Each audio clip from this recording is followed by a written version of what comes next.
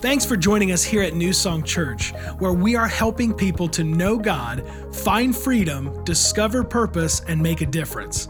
If you have any questions at all or just want to learn more about us as a church, you can check us out online at mynsc.org. It's the best way to stay connected with us throughout your week. And now, check out this week's sermon. Man, are you ready to study the Word of God? Yes or no? It's going to be fun. Get out your sermon notes. We're going to start in a little bit different of a place today as we continue this series on epic failures. And we're going to get to a story found in the book of Exodus in just a few moments here. It's just going to be, I'm just going to tell it to you instead of reading it to you. And I want to start out today with the sermon points, though, first. So make your way down to near the bottom, and I'm going to give you the first three sermon points, because this is more of just a reiteration of what we've already covered, and it's just the foundation of what we're going to start with today. Number one, write this down, that when we focused on our past, we tend to repeat it. Have you ever noticed that before? And I'm going to prove that to you today, that when we focus on our past, we tend to repeat it. A lot of people, for instance, that have struggles with sin or with addictions, and they're trying to be free, but the whole every day they're just focusing on, I don't want to sin, I don't want to sin, I don't want to sin, I don't want to sin. And I try to tell them, get your mind off of the sin. Set your eyes on the author and finisher of your faith. You set your eyes on Christ, not upon your sin. If you think about the past, you're going to repeat the past. How many know if you think about, I don't want to sin, I don't want to sin, well, you're actually thinking about that very thing that you want to do, which is actually going to lead you back into temptation towards that very thing. Does that make sense to anybody? Okay, so there we go. When we focus on our past, we tend to repeat it. Number two, for all who call upon him, our heavenly Father, God takes out the sin and not the sinner. This is amazing to me. Now, we've said it in a lot of different ways, but your failure isn't fatal. Your failure isn't final, that God loves to take out the sin, not the sinner. And some people believe that, well, God's just going to take me out because he hates me. No, he doesn't. He loves you. He only has good things in store for you. He wants to take the sin out, not you out. He wants to restore you. He wants to revive you and refresh you and anoint you with the power of his Spirit. He doesn't want to take you out. He just wants to take the sin out. He doesn't want you to fail and keep failing. He doesn't want that for your life. And so he's not out to get you. He's out to get you.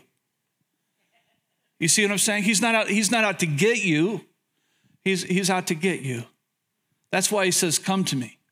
If you're weary, if you're heavy laden, if you're burdened down by the weight of this world, come to me. I'm out to get you. I'm out to bring you in. See, when the prodigal son came to his senses and the father's looking for him, the father wasn't looking like, oh, I'm glad you're home now because now you're going to get it. No. The father was so glad. He says, now you're going to get it. You're going to get my love. You're going to get my mercy. You're going to get my compassion, my grace. You're going to be restored into the family. You see how that works, everybody? How many knows that God's really good? I mean, can you talk about those things without a smile on your face? Because God is so good. And some of you don't know God like that. You think God is just angry at you. And can I tell you, He's out to restore you and show you his mercy. And he doesn't want to take you out. He just wants to take the sin out. He wants to show you that your failure isn't final, that it's not fatal, that he restores, he reconciles, he makes things better. Number three, this is what I mean by that your failures are life lessons and not life sentences. They're just life lessons. It's not a life sentence. Well, Pastor, I've done something really bad. Yeah. It's just a life lesson. It's not a life sentence. It's a life lesson. It's not a life sentence. And God saves and heals and restores the most vile of sinners. Isn't that amazing? The most vile. It's my belief, and I was reading this by Dr. Mark Rutland. Remember, Judas is the one that betrayed Jesus, and he ends up killing himself. And so he gets this money. He betrays Jesus. They take Jesus. They crucify him, obviously. And Judas just, at that point, doesn't really care about the money now, does he? He's just had a regret. And the Bible tells us what happens. Dr. Mark Rutland, he is actually on the teaching staff at Franklin Jensen's church, and is just an incredible pastor and teacher. He said, you know what, I'm convinced, because God is so merciful, so gracious, had Judas called out to the Lord for salvation, he would have said yes. He would have said yes. Because as long as you're alive, you have a chance to get right with Jesus. If you're praying for somebody who's like, well, I think they're too far gone. No, as long as they have breath, as long as they have life, they can get right with Jesus. I'm going to show you that more in just a second. Isn't that, how many mature believers, you know that to be true, that as long as you're breathing, you got a chance because God is loving, he's merciful, he's compassionate. Today, I want to focus on, so now we're going to go back to the beginning, and I'm going to focus on something in the life of Aaron. And I've never taught a sermon on Aaron before. Aaron is the brother of Moses and was the spokesperson for Moses. In fact, Aaron was 3 years older than Moses, and Moses and Aaron also had a sister who was older than them. Her name was Miriam. Now, Miriam got in trouble too. She had some regrets, and leprosy actually came upon. That's a different story. But Miriam had some problems. Aaron had some problems, and Aaron had this epic failure in his life. You remember the story that Moses, all of the children have now come out of Egypt. They're all on this journey to the promised land, and these laws need to come into place. And God is actually meeting with Moses up on Mount Sinai. Remember this? And God actually takes the law, he takes these commandments, and he writes them on tablets of stone, both front and back. And Moses is alone with God. Well, Moses leaves Aaron in charge. And Aaron does something that is just a failure, a massive failure. It's one of those things that Aaron is going to look back on, and he's going to want with all of his heart to close that chapter in his life and just turn the page. And I'm going to tell you about it in a second, but have you ever done something have you ever been through something maybe that you just wanted to close that chapter and turn the page? Like some of you relationally, you've been in relational issues. Maybe you've gone through divorce in the past, and maybe it was lengthy. Maybe it was just difficulties in marriage that just lasted and lasted and lasted. And you thought, man, I can't wait to shut this chapter in my life. I just want to turn the page. Some of you with sicknesses, with difficulties, maybe you've dealt with sicknesses like Dan Lay has been dealing with it for a long time. Can you imagine what he must be feeling this morning, saying, boy, I hope this chapter comes to an end and I can just turn the page and get this kidney and go on with the rest of my life. You know what I'm talking about, everybody? Have you done something in your life? Have you been in a place in your life, maybe even financially, where you just were in a mess financially and you couldn't wait for that chapter to close so you could just turn the page? I just want to start fresh. I just want to start a brand new chapter. And Aaron had one of those moments in his life. Moses is up on Mount Sinai. He's meeting with the Lord. The Lord gives him these commandments. But in the meantime, the Israelites, they get all restless. And they start talking to each other, and they start talking to Aaron, and they come up like, what's taking Moses so long? This shouldn't take Moses so long. And what's going on? And we're ready to move on. We're ready to celebrate. We're ready to get the party started, as it were. And they went to Aaron, and Aaron, he gives in to peer pressure. He gives into culture. He gives into the voices of others. Have you ever done that? I have.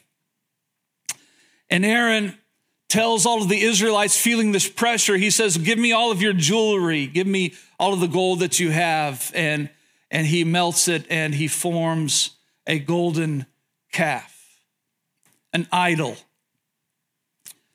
And this is Aaron we're talking about here, Moses' older brother. It's the one who was called by God. Remember, he was on his way to see Moses. And when God is talking to Moses, saying, Moses, okay, Moses, I know you don't want to talk. I know you don't want to speak, but I got a great spokesperson, and it's your brother Aaron. He's coming to you right now. He's going to be the man for you. In fact, Aaron was called to be a priest. Did you know that? He was called to be a priest, and he was. And yet, in the middle of all this pressure, Aaron forms a golden calf. And then he tells the Israelites, hey, listen, tomorrow morning, we're going to start this festival, this feast. and we're gonna worship the Lord, he would say, via this golden calf. But you know what God's view on idols is. And so Aaron forms this. And Moses, of course, comes down from Mount Sinai, and God has already told him, hey, Moses, while you're up here, your Israelites, your people, your children, they're driving me nuts. They are back into sin. They're back into revelry. They are doing things that are ungodly. They are worshiping idols. And Moses actually does what Moses does best. He becomes the intercessor at that moment. Oh God, be merciful to your children. Oh God, be merciful to the Israelites. Why would you pull us out of Egypt only to destroy us right here? That's not going to go well for your name. And Moses is thinking about the name of the Lord. He's thinking about how to be a benefit to his people, to the Israelites that he's leading. And so God kind of relents and he says, okay, I'm not going to destroy them today. But God does says, hey, there will be consequences down the road. And there was. So Moses comes down the mountain. Joshua says, I think I hear something in the camp. And Moses says, oh, no. It's not war cries. It's singing. It's a party. And I hear it. And Moses comes down. And he is so angry that he takes those 2 tablets that were written by the finger of God, and he casts them down, and they break. And he goes to Aaron, and he says, Aaron, what's the deal?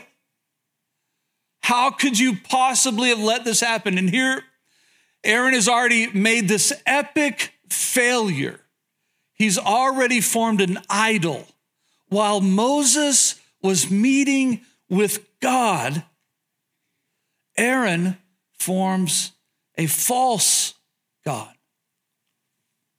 And you would think, as I tell many people, my staff, all of you, you've heard me before, when you mess up, just own up. When you mess up, just own up. Hey, can I tell you something about Aaron? He had the chance to just own up, but he makes his failure worse, doesn't he? You know how he does it? Moses comes down and says, Aaron, what is the deal? What is the deal with you? Why did this happen? And Aaron gives 3 excuses. First of all, the first thing he says is, hey, don't be angry, my Lord. Is what he's saying is, calm down, big brother. Calm down, big brother. I got a reason for this. I've got a story behind this. You just got to listen to me. Instead of owning up, he's like, no. I'm going to make something up. I'm not going to own up. I'm just going to make something. Calm down, big brother. And then, what's he do? He blames the people. Well, these are really evil people. And really, Moses, by the way, they're really your people. These are your people, and they're evil. But you know me, brother. In fact, Moses, it's not just the people, it's actually the fire's fault. Because I just put all this gold in the fire and out came this calf. I mean, come on. New song, is that even close to being plausible? Is that even close to being believable? But yet, after this epic failure in Aaron's life, he just keeps making failure after failure after failure. Have you ever done that? Yes, you have. Let me answer that for you. Because how many of you, when you got in trouble, when you were little, that you knew you were caught. You were caught red-handed, and you just started making up lies. See, it's in the nature of man. It's the flesh in us that just, hey, I got to cover for this. I'm going to blame other people. I'm going to blame anything I can. I'm going to make anything up that I can just to get out of trouble. My daughter, Delight, she's beautiful. She is delightful. But like most adopted children, she does have an issue in her life, and it is eating. And she loves it. And it's hard for us to get her to stop eating. And you would just think, little Delight, she's so tall and skinny. She eats like a bulldog, everybody. And like a lot of adopted children, she loves to take, especially candy, but treats of any type, and hide them and sneak them for later. Now, I'm sure that none of your children have ever done anything wrong. It's probably just mine. So one day I came home and the light comes down to me and she's almost in tears. And she said, Dad, the toilet is plugged upstairs. I said, well, baby, it happens, is what I said. Well, that just happens. Dad will go up there and unplug it. And I just thought it was a natural cause. And then I get up there and I notice that the bathroom doesn't smell and there's no evidence that it was of natural causes. And I said, baby, what's in this toilet? She said, chips. I flushed my chips. I said, where did you get those chips? She said, well, I got them from the kitchen. Now, I was just going to show some mercy, some grace here, because it's okay for children to eat chips every now and then. You know what I'm talking about? And then it hit me about 2 minutes later. I said, now I plunged it and it worked out fine. I said, now, baby, it's not like you to not finish a bag of chips. Like anything that my daughter opens, she finishes. How many know what I'm talking about? Like she doesn't stop halfway. I said, baby, tell me the truth. And she starts crying, just crying and crying and crying. I said, baby, what was it? She said, it was the bag. And I said, you flushed the bag. Yeah, I didn't want you to know, you know.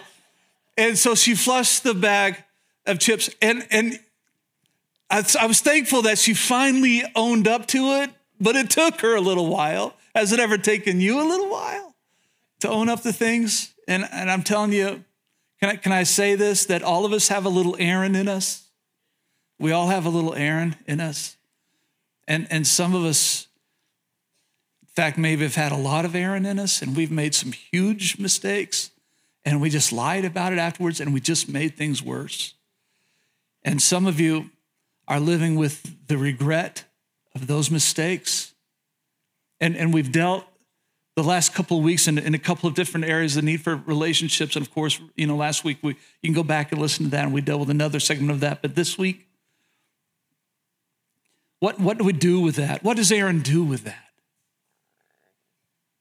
Because in my mind, if I were Aaron, I would have probably looked at Moses and said, I don't deserve to be a spokesman for you. I definitely don't deserve to be a priest. I don't deserve this position whatsoever. And I think I'm just going to go now. I think I don't know about you, but if I led, in fact, the Bible says that when this revelry was happening, that it wasn't just a party atmosphere, that the connotation, the text really reads that there was a lot of indulging in things of a sexual nature. I'm trying to watch my words because we have kids in here. It was bad, everybody. It was really bad. It was, let me say it this way, it was just perverted what was happening in the camp.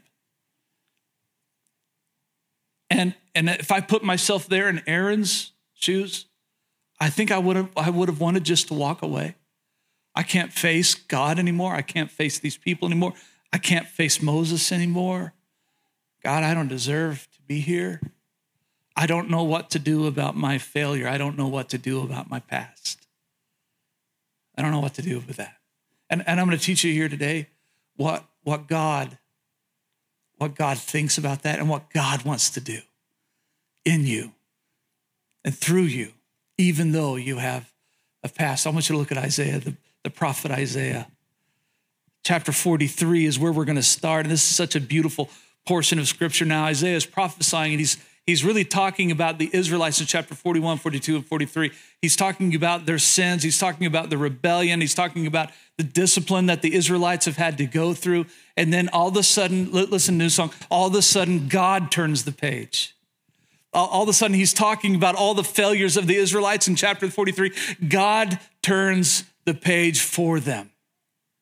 And if you're here in this room and you're like, I just can't turn the page. I want to close this chapter and I want to turn the page. I just don't know how. Can I tell you in Isaiah 43, it's going to be so encouraging to you because God actually turns the page in the life of the Israelites. Watch this, everybody. Isaiah 43, verse 1. But now this is what the Lord says. He who created you, Jacob, he who formed you, Israel. So Isaiah is prophesying to the Israelites. He says, do not fear. This is the Lord. Do not fear, for I have redeemed you. I have summoned you by name. You are mine. When you pass through the waters, I'll be with you. And when you pass through the rivers, they will not sweep over you. And when you walk through the fire, you will not be burned. The flames will not set you ablaze. Now, how many, just of those verses right there, you recall some Bible stories about some people who weren't burned when they were in the flame, about some Israelites who crossed on dry ground? How many remember some stories when you're just reading that? Isn't that amazing? He says, for I am the Lord your God, the Holy One of Israel, your Savior. I give Egypt for your ransom, Cush and Seba in your stead. Since you are precious and honored in my sight, and because I love you, I will give people in exchange for you, nations in exchange for your life. Don't be afraid, for I'm with you. I will bring your children. Watch this, everybody. Now, I wasn't going to leave this in here originally, but I added it because I wanted to encourage you on something else right here that's in the Word of God. He says, I will bring your children from the east and gather you from the west, and I will say to the north, give them up, and to the south, do not hold them back. Bring my sons from afar and my daughters from the ends of the earth, everyone who is called by my name, who I created for my glory, whom I formed and made. Can I break in right here? So God is turning the page for the Israelites. He's saying, hey, I know about your failures. I know about your sins, but don't I love you? Haven't I proven that to you? And he said, by the way, I love you so much that there are some other parts of the family. There's some other children of the family that aren't really here right now. They're not really gathered with us. And hey, I will say to the north, I will say to the south and to the east and the west, come. Like I'm not only after you, but I'm after those you don't see.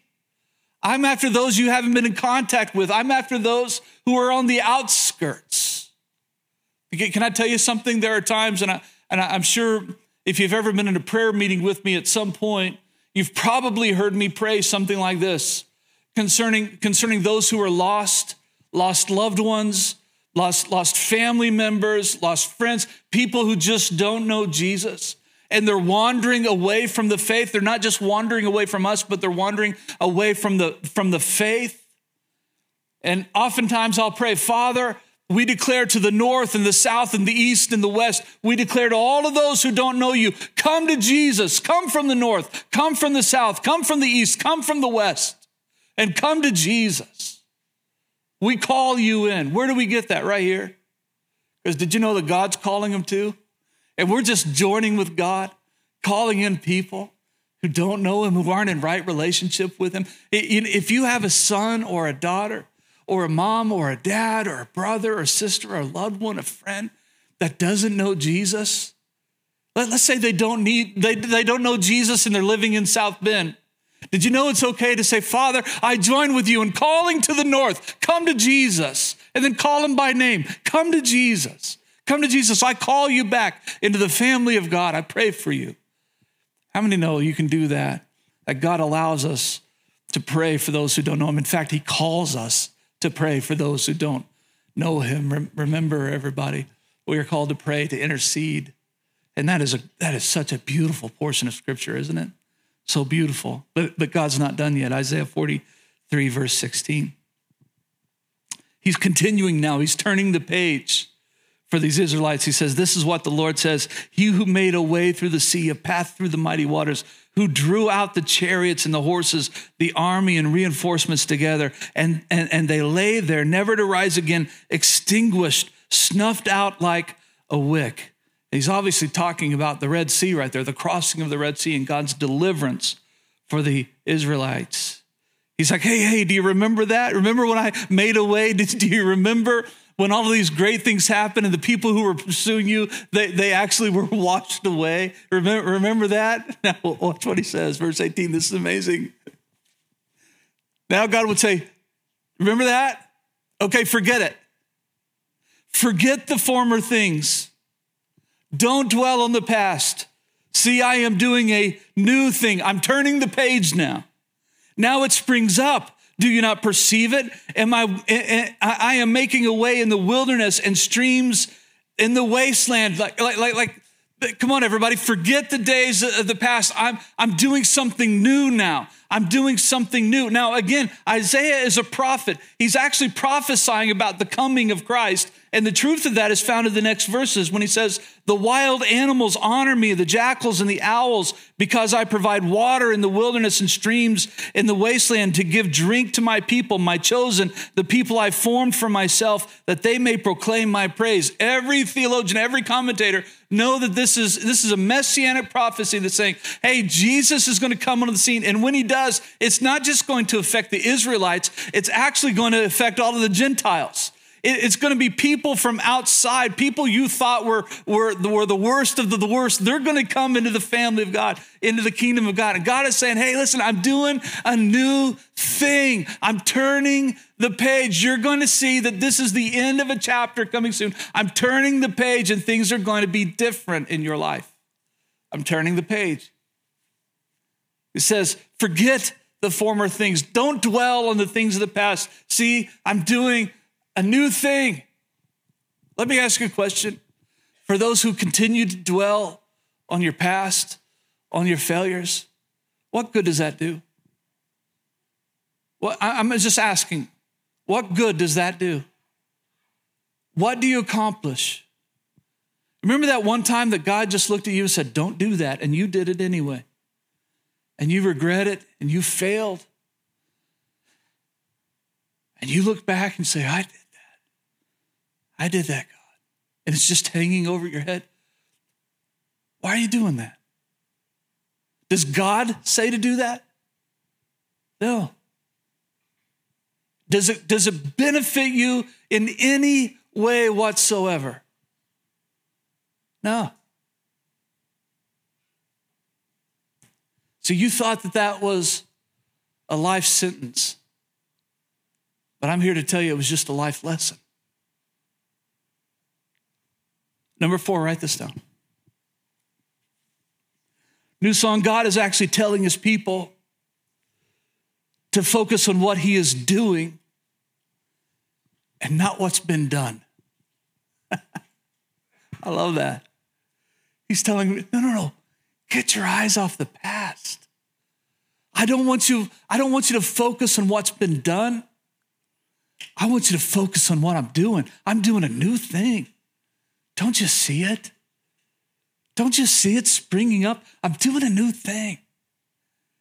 Can I tell you something? This verse rings true. And you know, this portion of scripture in Isaiah, because it applies to so many areas of our life, it's not just a messianic prophecy, that it's also a teaching on how we are to live life. And it's used all the time. Don't you see that I'm doing this new thing? Don't you perceive it? Don't you know it?